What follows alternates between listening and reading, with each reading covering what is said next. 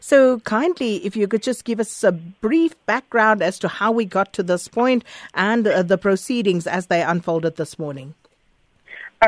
Sakina, you'd remember that on the 8th of June last month, the KwaZulu-Natal ANC was supposed to kick off its provincial elective conference in Empangeni on the North Coast. As soon as some delegates were already at the venue registering, we got the news that there were other party members that were before the Pietermaritzburg High Court trying to get an interdict, to halt the conference, to start. They were successful as late as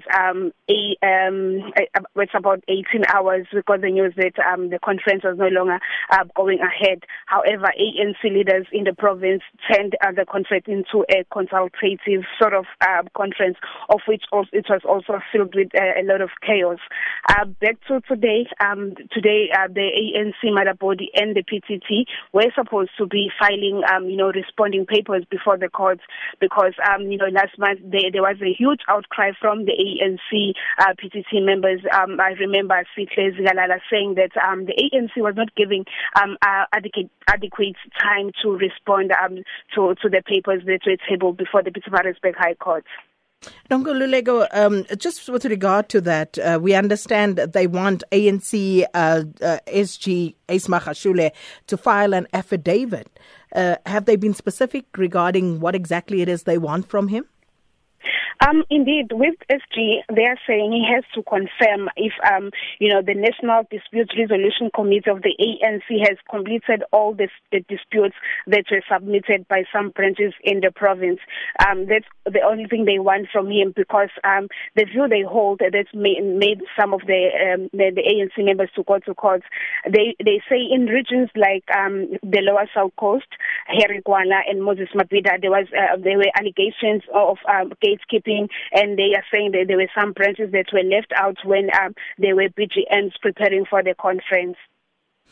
And then they're also questioning, we understand, the authenticity of some of the membership and the gatekeeping in some of the regions. Can you tell us more about that, please? According to the understanding we got from those disgruntled members is they are alleging that at some point there were members who had, renewed their membership to the ANC. However, they didn't have, slips confirming from the ANC that they have paid their membership. Some they are alleging that if there is a PGM to sit on the particular day, it might be moved without notifying the other members of that branch. And moving forward for the rest of today, what are we expecting?